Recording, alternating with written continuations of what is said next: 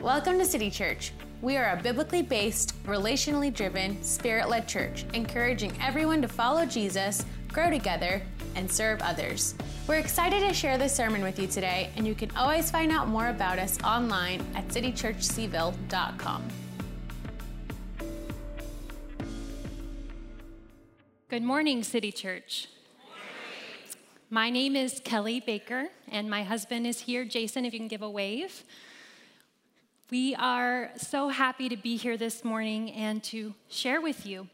My family and I, we are global workers in East Africa. So a little bit about our background. We have been in Charlottesville for almost 20 years. We were students at UVA, and we were heavily influenced by Chi Alpha at UVA, led by Pete and Amy Bulette. It transformed our lives. I was saved through Chi Alpha, and we were just really radically transformed, including missions, globally and locally. We have 3 kids, Annalise, Clark, and Leo. I have a picture of them, and they're actually across the street in Kids Space. But we have been here at City Church as our home church for almost that long, about 20 years. And we now, about 3 or 4 years ago, we started feeling stirred for a transition. Our youngest was heading to preschool, and I was thinking about what that meant for us, and I was praying and asking the Lord for that. Long story short, we felt like God was stirring for us a bigger change than we were anticipating, and feeling led to move abroad. In 2019, we raised funds, quit our jobs, and left our family, our belongings, our home church here, and we moved to East Africa. There, we work among a Muslim people group where we would consider them unreached. Unreached means that about 99% do not know Jesus. If someone where we work wanted to learn about Jesus, they don't know someone who knows someone who could tell them more. That is what it's like in parts of the world. Because of our location, I'm having to be a little sensitive of all that I say. So if you want to know more details, we would love to talk with you afterwards. My husband has a table in the back. I'll be up here. We would love to share more about what God is doing. Our job is teaching English. We teach English at an English school for adults. But our greater vision is to see the indigenous church planted among this unreached people group. We do this through building relationships and intentionally introducing people to the person of Jesus. Exciting things are happening there, and I can't wait to tell you just a little story at the end. Thank you again to City Church. This is our home. Many of you in this room, you and City Church, you guys have helped us get there. You have prayed for us, you have supported us financially, and we just want to say thank you. We would not be here without you. So living in Africa, I always have a running list on my phone of things to bring from America. This happens even when I'm in America. I'm having a list of things to bring from America. If you're curious like I always was, what's on the list? I'll tell you a few things. Good, sharp knives for cooking, insulated water bottles, cotton sheets, and do you know, American underwear. It's not like it in Africa. The American underwear, the elastic is way better.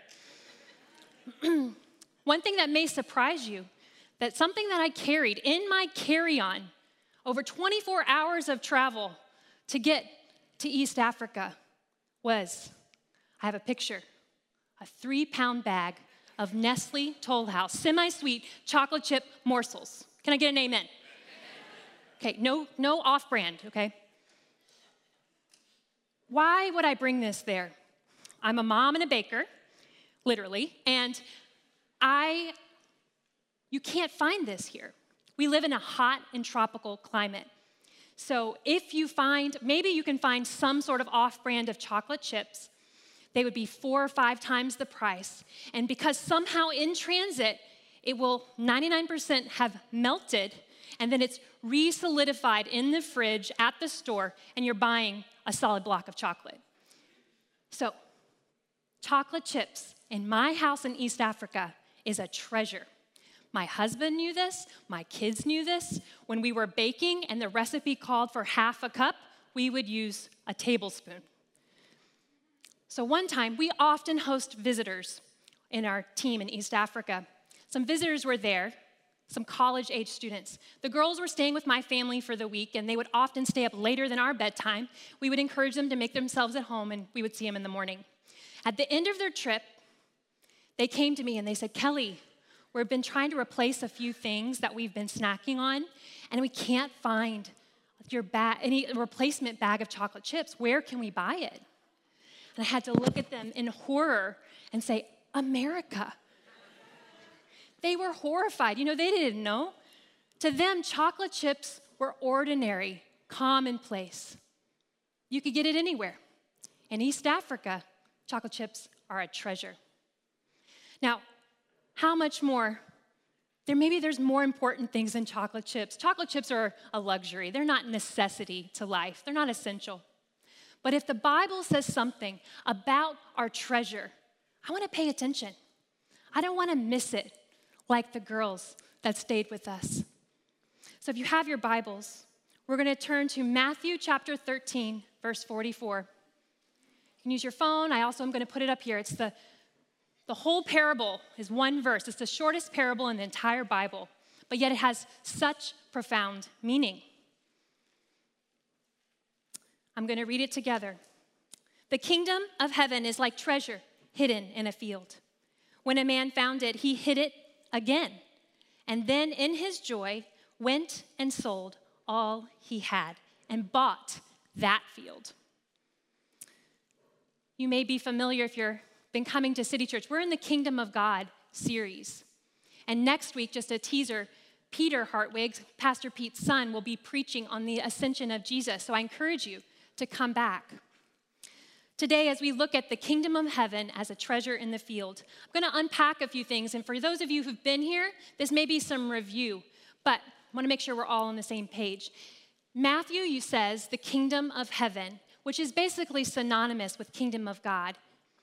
When you think about the kingdom of God, you would be thinking about the authority or rule of a king, not necessarily a location, a place, but the authority or rule of a king. It would be marked by peace, justice, blessing. The Jewish audience in Jesus' day, when they hear the kingdom of heaven or the kingdom of God, they would be thinking of three things. They would be thinking of the present rule of God in heaven on a throne, sovereign over everything. They would be thinking of the past, earthly rule. God had established the kingdom of God through King David, and the Jewish people were the people of the kingdom.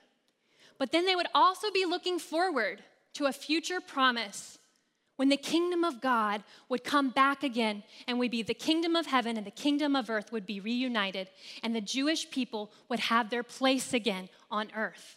This would be centered around a future king, which they call Messiah, or in the Greek, Christ.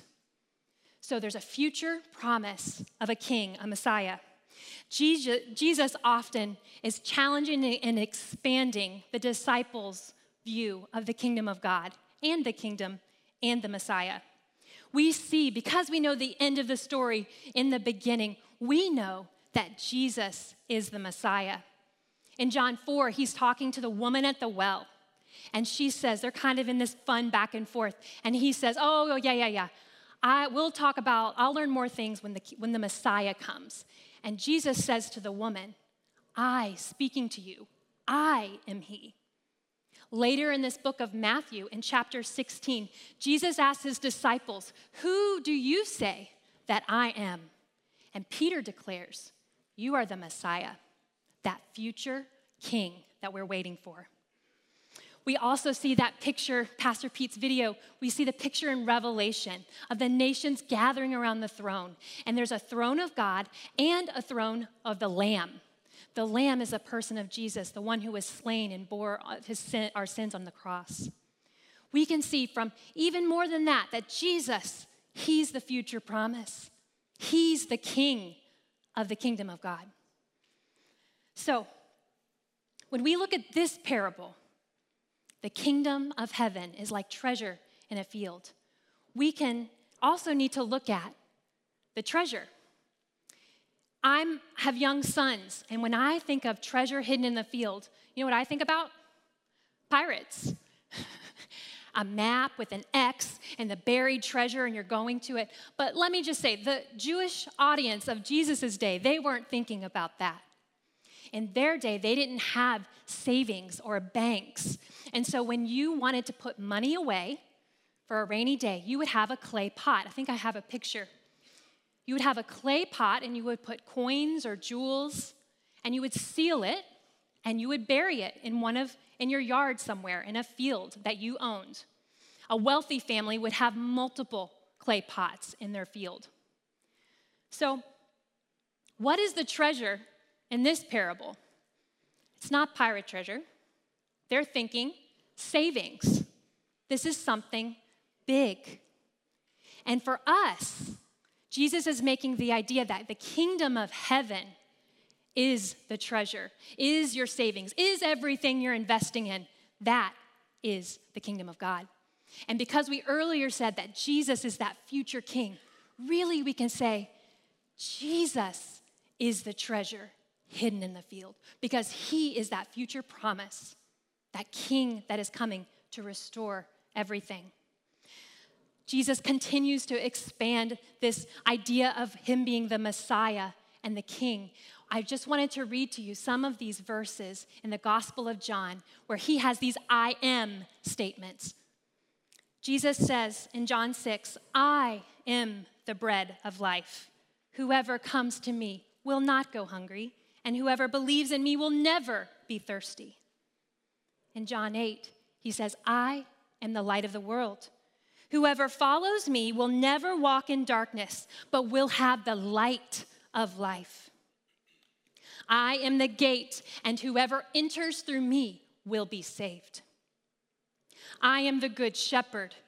I know my sheep, and my sheep know me, just as the Father knows me, and I know the Father. I am the resurrection and the life. The one who believes in me will live even though he may die. I am the way, the truth, and the life. No one comes to the Father except through me. And finally, I am the vine. You are the branches. If you remain in me and I remain in you, you will bear much fruit. Apart from me, you can do nothing. You see, Jesus is really trying to get across the point that he is the treasure. We can see this thoroughly in the Bible. But in this parable, this short parable, I'm drawing that connection for us. Jesus is the treasure in the field. Let's go back to the verse. What happens? A man found it. He comes upon it. What is he doing that day? Again, back to our Jewish audience. It would be common in their day for people to be hired to work in your household, into your fields. So this man, this wasn't his field, this wasn't his treasure. He was probably a hired man, which would be common, and he would be working the land. As he's working and digging the soil, he unearths something, that clay pot. As he begins, he realizes, he knows what this is. So what's he do? He hid it again, and then in his joy, went and sold all he had in order to buy the field. The day before, or even the morning of, when this man is coming to work, was he thinking about selling anything, much less everything? This man suddenly, after he finds the treasure, he liquidates all of his assets. This probably wasn't a short-term thing. This probably took weeks and even months or years for him to sell everything he owned in order to get enough money. This changed his goals, his lifestyle, his affections, his free time. This finding a treasure, it required total abandon. In the same way for us, Jesus is our treasure, and it requires total and complete abandon. It affects everything because he is worth more than our worldly possessions. I love how this verse also includes in his joy. Why does Jesus say, in his joy, he did all these things? I think it might be because the Jewish religious leaders of that day, when they would have sacrifice or they would fast, they would often make a show of it. They would love to make a point of how downcast and forbearing they are. If they're selling everything, it's like, oh, woe is me. I'm in despair of all that I'm losing. But Jesus said that this man wasn't marked by despair, but joy. Why is that? I would say it's because he truly knew the value of that treasure. His focus wasn't on what he was losing, wasn't on what he was selling. His focus was on the treasure. And for us, the treasure is Jesus. We cannot help but give everything to him if he is our treasure. And we do it not begrudgingly, not out of just pure obedience and discipline. We do it out of love, and that's marked with joy. Our faith is meant to be lived outward. This is a joy that is an outward type of faith. People see it. You can't help but talk about the treasure in your life. So the takeaways from this scripture: Jesus is the treasure. He's the treasure in the field. This requires a life of total abandon, not half, but complete abandon. And finally, our lives are marked by joy, and it's outward and evident to those around us. I'd like to tell you a story that illustrates from our context. Nick was a devout Muslim and is from a prominent Muslim family. As a newly married man with a successful career teaching English, he wasn't questioning his faith. But in the summer of 2019, a short-term team member came and met Nick, and he began dialoguing about spiritual matters. Nick said later that he wasn't seeking, but something happened inside his heart. Seeds were planted. Months later, he couldn't shake these seeds of truth, and he connected to one of our team members on the ground. They began talking through his questions, studying the Bible. And when Nick came to Jesus' words, "I am the way, the truth, and the life," he said he found Jesus as his treasure. He decided to follow Jesus in September of 2019, right after we landed. However, Nick knew that his decision would not sit easy with his Muslim family. One day he came home and his brothers were standing outside his home. They were angry. They questioned him. "We've heard that you have made a decision to follow Jesus. It's not true, right?" Jesus could not deny the truth of Jesus. And so they began to assault him.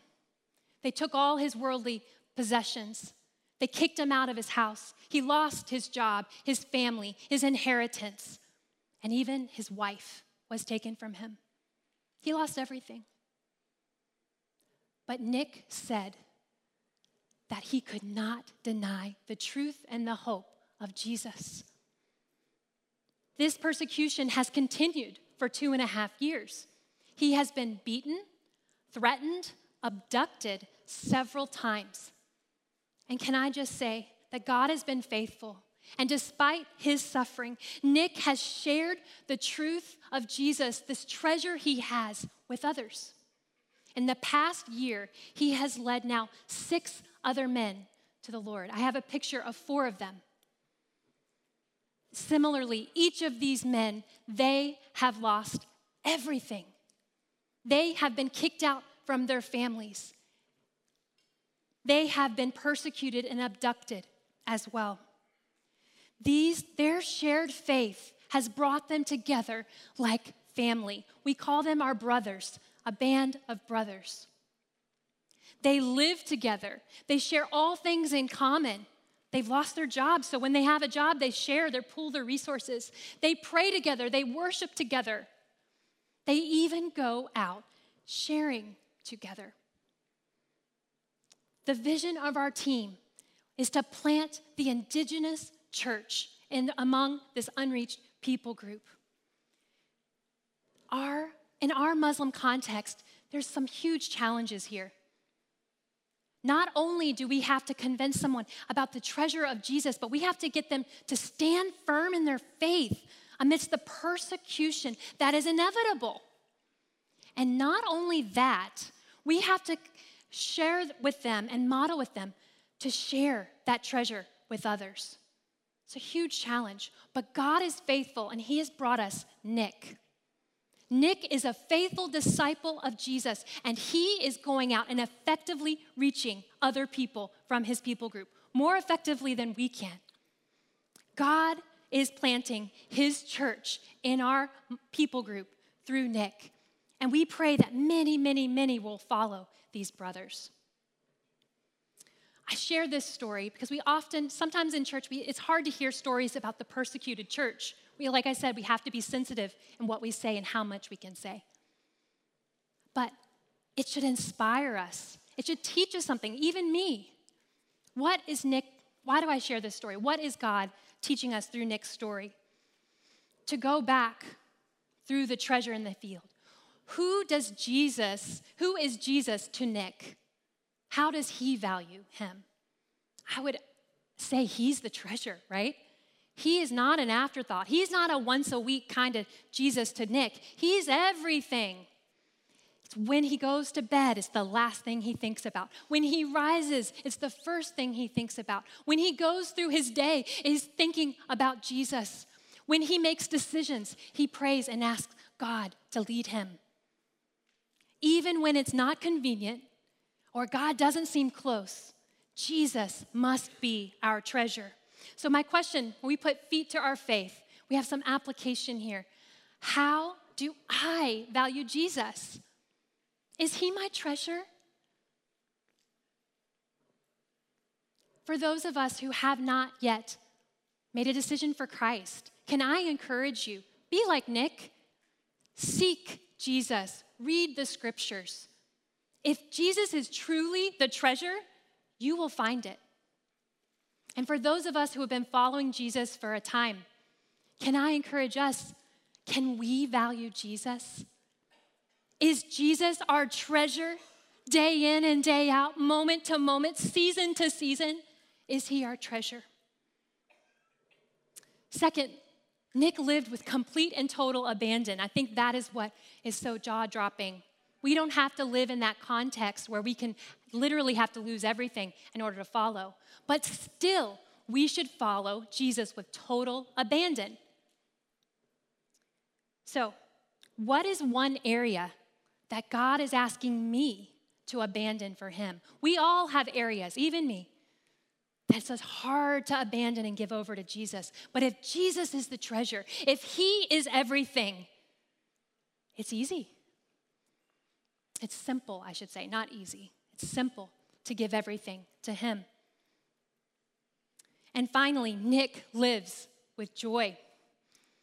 When you're around Nick or the brothers, they are always telling a joke. They are always pulling a prank on someone, and you wouldn't know that they've lost everything by the joy that they have. They love to tease my kids. My oldest, oh man, they're like her older brothers, giving her noogies, pulling her backpack off her back. She hates it. But they are filled with joy. Despite persecution, their lives are marked with joy, and it's outward. They share with their attitudes as well as their mouth that Jesus is their treasure. So for us, the question, what is my life marked by? Can I say that my life is marked by joy? Is it evident? As I ask Blake to come up and the team, we are so encouraged to be able to share Nick's story with you today.